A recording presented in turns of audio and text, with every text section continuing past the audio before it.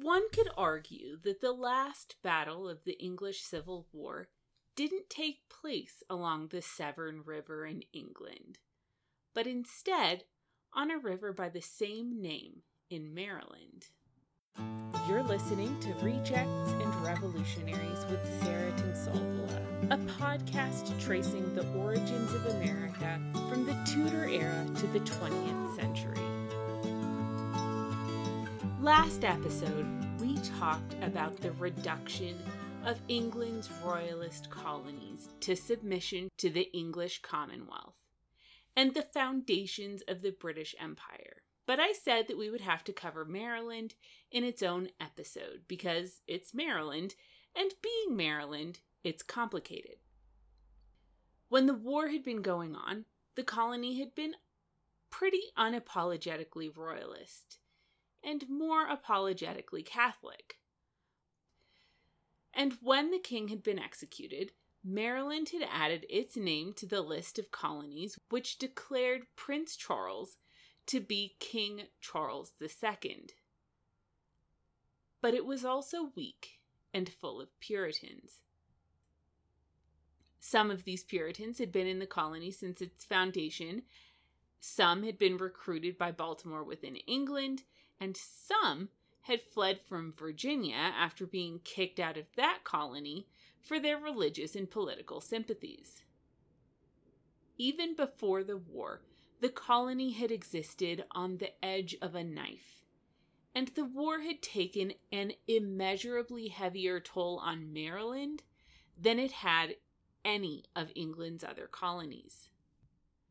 And for all of these reasons, when the Commonwealth started to react to colonial declarations of loyalty to Charles II, Baltimore did everything he could to protect Maryland. He ordered his leadership in the colony to show their loyalty to the new Commonwealth government and to do everything they could to make Maryland Puritans happy. And he did everything he could within England to achieve the same ends. He had a Puritan governor. He invited Edward Gibbons to come down from New England to join the Maryland Council, and he declared his intention to do nothing against Parliament and nothing, not even emergency things, without the consent of the Maryland General Assembly. He even started pushing for more puritanical moral legislation. He replaced his old, controversial oath of allegiance with one that was so scaled back that it was almost meaningless in most respects. The only thing that he stood firm on was religious toleration. He didn't even require particularly strong loyalty to his government. He only required a commitment to leaving people from other denominations alone, and he argued that this was in keeping with the Commonwealth's own dedication to religious toleration. The only difference was that his toleration would include Catholics, but that was the same dedication to religious toleration that had made Maryland a haven for Puritans who had been kicked out of Virginia. Baltimore's actions and arguments were effective enough that Parliament did withdraw Maryland's name from the act prohibiting trade with the Barbados, Virginia, Bermudas, and Antigua. Maryland wasn't off the hook, but they would decide its fate another day.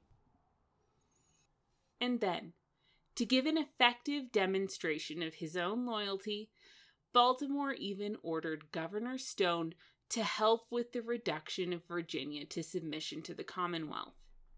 Now, that did not go over well in Virginia and prompted Berkeley to start ignoring Maryland's claim to Palmer's Island, that valuable and disputed trading location, but all the better to really highlight the difference between loyal Maryland and seditious Virginia. Charles II also expressed his displeasure with Baltimore's new loyalty to the Commonwealth, but to the same effect. Maybe both colonies had supported the king during the war, But Baltimore and Maryland could still be the most loyal citizens that the Commonwealth had to offer, while Virginia Anglicans were uncontrollably committed to the Royalist cause. So much so that they were gathering an army which would require a fleet of Commonwealth ships to cross the Atlantic to stop them. At stake for Baltimore was not just a reduction in the vein of Barbados or Virginia, which let's not understate even that. But in addition to that, it was the future of the colony and its original inhabitants, largely Catholics, who would be re-subjected to intense persecution if he failed. On the other hand, maybe, possibly, if things went really, really well, his leadership in Maryland might actually pave the way for toleration of Catholics in Commonwealth England. If he could show the government, which professed its commitment to religious toleration, that Catholics weren't the grand, seditious, treasonous threat that they had been portrayed as for the past century, maybe that toleration could extend to them. This was the prevailing Catholic strategy in both England and Ireland at this point in time. And Baltimore could conceivably use Maryland to help provide a tangible example of Catholic loyalty and cooperation. And like we've discussed, all of this had been effective enough to prevent Maryland from being immediately reduced, which was in itself pretty remarkable. To go from being the most vilified colony to the only one that was not ordered to be reduced by force was a pretty impressive feat. But there was a problem. This postponement of a decision meant that they also hadn't explicitly recognized Baltimore's government. His charter still came from the king, and the Commonwealth hadn't specifically said that that charter still stood. To add to that issue, the instructions for reducing Virginia were worded to include all plantations within the Bay of Chesapeake, which weren't submitted to the Commonwealth. And with the combination of these two ambiguities, legally, you could argue, and pretty strongly at that until the Commonwealth explicitly recognized Baltimore's authority, that authority was null and void, and Parliament was the only legitimate leader of Maryland. And if that was the case, submitting to Baltimore's authority over that of the Commonwealth was indirectly submitting to the authority of the king over the Commonwealth, and that was rebellion. And therefore, reduction was an absolutely legal course of action. You could, of course, argue the opposite, but the ambiguity opened the way for Maryland's many long-standing enemies to do what they had always wanted to do. It also opened the way for rumors that the overthrow of Baltimore's government was coming, which emboldened Puritans within the colony to stop recognizing his authority. In particular, Providence Puritans stopped cooperating with Baltimore's government at all. They refused to send delegates to the assembly, which meant that no acts of any real significance could be passed. They continued to refuse to pay their rents, which of course affected Baltimore financially, but uncertainty over which land was really being used also messed up settlement patterns and made the colony as a whole less secure from attack. And when those attacks came, largely from the Susquehannocks, Providence refused to send people to fight. They, and at this point it's worth noting that Providence was the town founded largely by Virginia's exiled Puritans, pulled Maryland to a standstill. Stone did what he could to shore up Baltimore's authority. He made helping William Claiborne worthy of the death penalty and confiscation of property. He declared that land which had been deserted, or supposedly deserted in order to avoid paying rent, wouldn't just be left alone, but would be redistributed within 3 years or used for Baltimore's personal profit. He also made Providence an official county with its own deeply Puritan leader and renamed it Anne Arundel County in honor of Baltimore's wife who had just died. And Stone started working to fortify the colony. First, these forts would help in the fight against the Susquehannocks, but they would also enable them to be prepared for Claiborne should he decide to do anything. And it wasn't long before Claiborne did decide to do something. He and Richard Bennett were now in charge of Virginia, and only 2 weeks after getting power there, they started looking north. Bennett, by the way, deserves a bit of an introduction here before we go any further. He had lived in Virginia since he was a child, his family having migrated in the last days of the Virginia Company in the 1620s. He was one of the dedicated Puritans who had been in conflict with Berkeley, and who Berkeley had wanted out of Virginia.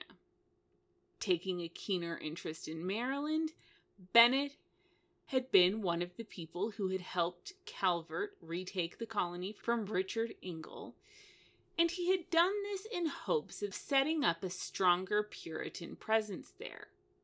And after Calvert had won, Bennett had been one of the leaders who set up the Providence settlement. So, he had been one of the leaders of every single Puritan endeavor in the Chesapeake, and had therefore become Parliament's choice of governor for Virginia. With Claiborne his second in command, and a man with whom he agreed on just about everything. So they got power in Virginia on March 12, 1652, and on March 29th, they went to Maryland. There, they demanded, in effect, that Marylanders declare their loyalty to the Commonwealth over Lord Baltimore. They said that all government actions should be done in the name of the keepers of the liberty of England rather than Lord Baltimore, and they wanted every single Marylander to sign something called the Engagement, which in this case was an oath of allegiance to the Commonwealth, without king or House of Lords. Stone and the rest of Maryland's leadership agreed to the second demand, but hesitated to agree to the first. Whatever Bennett and Claiborne said, to do that would be to effectively eliminate Baltimore's leadership in Maryland. This wasn't replacing the king's authority, because Maryland had been unique in that nothing in the colony had really referenced the king at all. It was exclusively an attack on Baltimore's authority, and Baltimore's authority was really the only thing keeping the colony together at this point. When Stone and his government wouldn't agree to this demand, Bennett and Claiborne took over Maryland's government by force. They asked to see Stone's commission, and when he showed it to them, they violently took it. That in hand, they ordered that everything be done exactly as they wanted. In place of Baltimore's appointees, they appointed Virginia Puritans, including Francis Yardley, son of the famous Virginia Governor George. Bennett would be governor of Maryland for the next year, and Claiborne again his second in command, at least while they got everything fixed.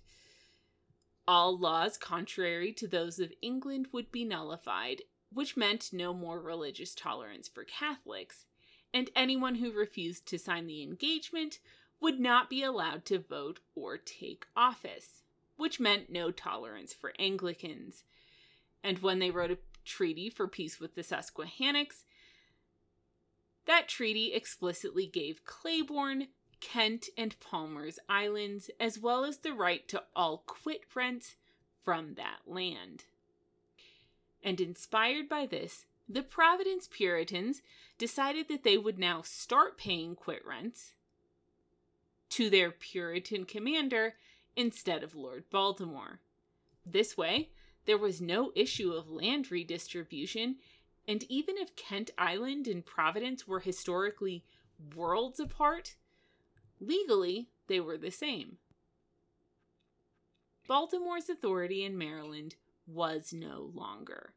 And side note, it's also about this time that Father Thomas Copley, one of those original Jesuit priests, died. And at the next assembly, Bennett's government solidified the new authority. And having done so, they gave the governorship back to Stone, who asked if he might return to the position even if he personally retained his oath of loyalty to Baltimore, but requiring no loyalty of the colony as a whole, and agreeing to change nothing about what Bennett and Stone had done. Everything was, in fact, now issued in the name of the Keepers of the Liberty of England, and Stone kept Bennett's same Virginia Puritan Council, making Puritan-controlled Virginia the parent colony of Puritan-controlled Maryland. Within England, Colonel Matthews petitioned to make all of this official, but Baltimore appealed, and the Commonwealth reiterated that it hadn't made a decision just yet. And in light of that lack of decision, Baltimore was furious when he heard just how many concessions Stone had made. And in response to news of these concessions, he issued a very terse order. You have got to keep respecting me as the authority in this colony. The colony has to keep operating as it did before until we are ordered to operate differently. Government actions go through my name.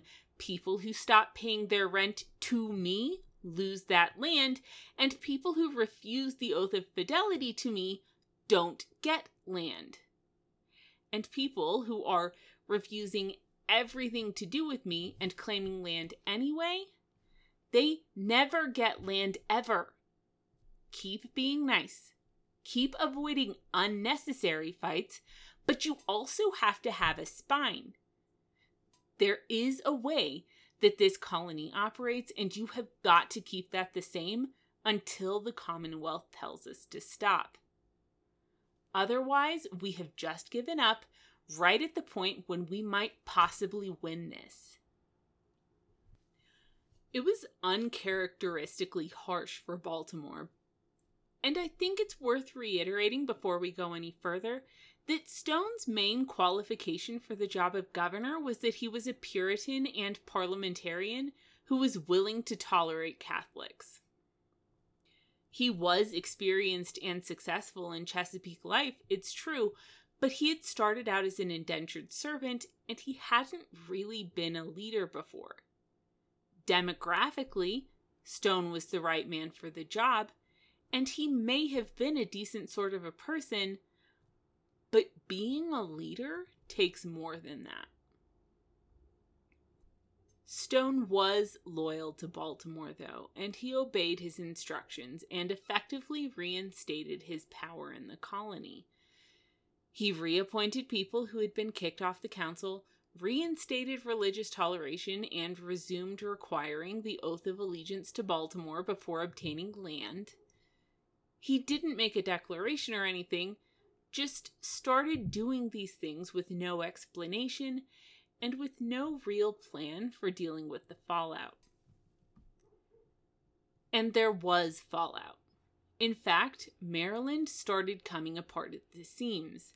Yardley in particular had a fit, and a 13-year-old girl caused a massive scandal when she complained that the person that she was a servant for was trying to convert her to Catholicism. Stone's government behaved the old Baltimore way and ordered both to stop, but fundamentally sided with the Protestant in order to minimize the controversy. And on July 4th, 1654, Stone issued a proclamation charging Bennet and Claiborne, and indeed all of the Providence Puritans, with drawing away the people and leading them into faction, sedition, and rebellion against the Lord Baltimore. And in response to all of this, Bennet and Claiborne returned to St. Mary's. On the way, they stopped to gather the Virginia Puritans of the Northern Neck, and at Providence to gather the Puritans there. Then they ordered Stone to start running Maryland as they had previously dictated, and Stone said no. In fact, in their words, he, returning only opprobrious and uncivil language, presently mustered his whole power of men and soldiers in arms, intending to surprise the said commissioners. But Stone himself was surprised when not one, but two groups of soldiers appeared and surrounded him. And Stone surrendered. And at this point, Bennet and Claiborne took over completely. And this time, they completely overhauled everything about Maryland's government. They turned it into a colony modeled exactly on England's Commonwealth. Everyone who had ever borne arms against Parliament or who was a Catholic was forbidden from voting, and not only they but also their sons were forbidden from holding office. When the people of St. Mary's ignored this and voted 2 men to serve on the assembly who had opposed Bennet's government anyway, they made those 2 men pay for the entire cost of a new election. They took the colony's records and then passed dozens of laws turning Maryland into a Puritan state. Catholics would have no religious liberty, and they wouldn't be protected by the laws of the colony. Triennial assemblies were mandated, and the assembly imposed a litany of new moral laws about drinking, swearing, slandering, gossiping, the Sabbath, adultery, and other things. Any law from Baltimore's government which they needed or approved of, they reissued in the name of the Lord Protector, which is what Cromwell had started to be caused after dismissing Parliament, which I'll explain later. They also renamed Anne Arundel County back to Providence County, moved the seat of government there, and renamed Calvert County into Patuxent County. And now, they actively forbade the taking of an oath of allegiance to Baltimore. In the First Assembly alone, they passed 46 laws. To the first under Stone, in which only 3 were passed. And all of these laws went to one purpose. There is no Baltimore, only Cromwell. 6 months later, a ship arrived in Maryland with a passenger named William Elton Head. And Elton Head had a message from Baltimore to Stone. I cannot believe you are such a coward. How dare you resign your government, my government, without so much as firing a shot, and without getting orders to do so. I'm not actually exaggerating here. The exact letter doesn't exist anymore, but from the parts that have been quoted elsewhere, that's both its content and tone. The word coward was definitely used. So yet again, Stone resumed his role as governor. He started recruiting an army at St. Mary's, and then his force of about 200 at this point went to the houses where the colony's weapons were stored, raided it, and armed themselves. And they seized the colony's records back. Bennet and Claiborne knew that an uprising was imminent, and the Providence government demanded to know by what power Stone seized the records. And Stone answered that he would show no power, but he affirmed he acted by a power from Lord Baltimore, and that the Lord Protector had confirmed Baltimore's power. He dismissed the messengers, and they returned to Providence with the news. Then, Stone issued proclamations directly to the Puritans of Maryland. We don't want to hurt you. We actually really don't want to fight. It's almost frustrating to read at this point, because at the very moment that Stone's significantly weaker force should have been making a show of strength, he was still weakly begging for peace. It's important to remember, though, that Stone was very inexperienced in this type of thing, and also what a precarious position that Maryland was in terms of PR back in England. The ultimate battle would be fought there. And this was just fighting for the survival of Maryland long enough to hear its outcome. And then, with that army, led by Elton Head, Josiah Svendal, William Lewis, and himself, Stone marched from St. Mary's. He collected 11 to 12 boats which could transport his forces, and they made their way through the woods and the waters of the Chesapeake. As they reached Herring Bay, messengers arrived from Providence asking by what authority Stone was advancing, and if he was open to negotiating. Stone seized the messengers in their boat, but 3 of them escaped and made their way back to Providence, saying that Stone had brought an army. And now Stone sent his own messengers to speak to the people of Providence directly. He declared yet again that they were not there to hurt the Puritans, just to reinstate Baltimore's government until Cromwell decided what to do. And he promised not to fire the first gun, and on pain of death to prevent any plunder. After issuing the message, though, these messengers did not return to Stone. The next day he sent another messenger saying the same thing, who would arrive in the morning ahead of Stone's evening landing. The Puritans gathered their army and recruited the help of an English ship which was in a nearby bay called the Golden Lion. So on the evening of March 24th, 1655, Stone's army arrived in Providence's harbor, and the Golden Lion opened fire. Rather than send a messenger, as would have been the norm, Stone quietly landed his men on a nearby peninsula. The Golden Lion repeated its fire, and at this point Stone did send a messenger explaining his position and conduct. The messenger returned and seemingly told Stone that the captain of the ship was satisfied with his explanation and would leave them alone. Stone's army moved up the creek during the night, and when they did, the Golden Lion moved to block the mouth of the creek so that the Maryland force couldn't retreat. Then the ship fired again, and this time they killed someone. Stone's army marched out of firing range, but from that direction, an army of 120 people was arriving from Providence in their own boats. Stone's sentry fired off a shot to warn Stone's army of their approach, and the army got ready to fight. Both sides at this point raised the same standard, that of the Commonwealth of England, though Stone's also raised Baltimore's.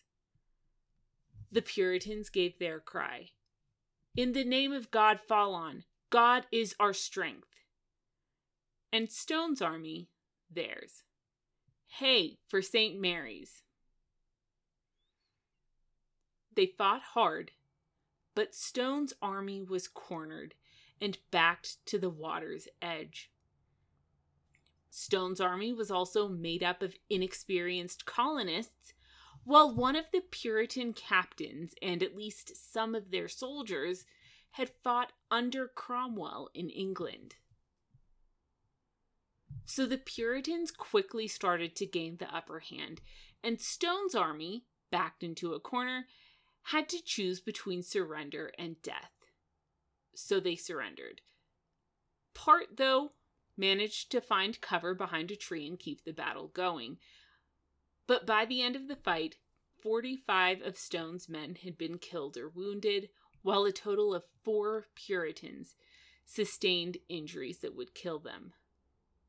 Almost all of these were inflicted by that small group behind the tree. Stone himself had been shot in the shoulder, and soon the whole army was taken prisoner under quarter. And just as an illustration of the extent to which they were cornered, only 4 to 5 Marylanders managed to escape the battlefield. The rest of the survivors were marched to Providence and court-martialed, something which should not have happened to the extent that it did after their surrender to quarter. And 3 days later, a list of 10 people to be executed for treason was announced, something which was decidedly inappropriate. The first group to be shot consisted of Elton Head, a German servant accompanying him, Leggett, and William Lewis. And I think the execution of William Lewis is probably the best illustration of just how personal this conflict was. Way back in the day, we had discussed one of the first religious conflicts in Maryland involving a Puritan servant and employee who had been loudly preaching anti-Catholic sermons, inciting the employer to retaliate, and then getting him in trouble for that retaliation. If you search for William Lewis or Francis Gray on their website, you'll find the episode in this story. These were 2 of the very first settlers to Maryland. And while Lewis was now helping to lead the St. Mary's side of this battle, on the Providence side, indeed one of the founders of Providence, had been that same man, Francis Gray. Lewis and Gray had been on the opposite sides of everything that had happened in the colony.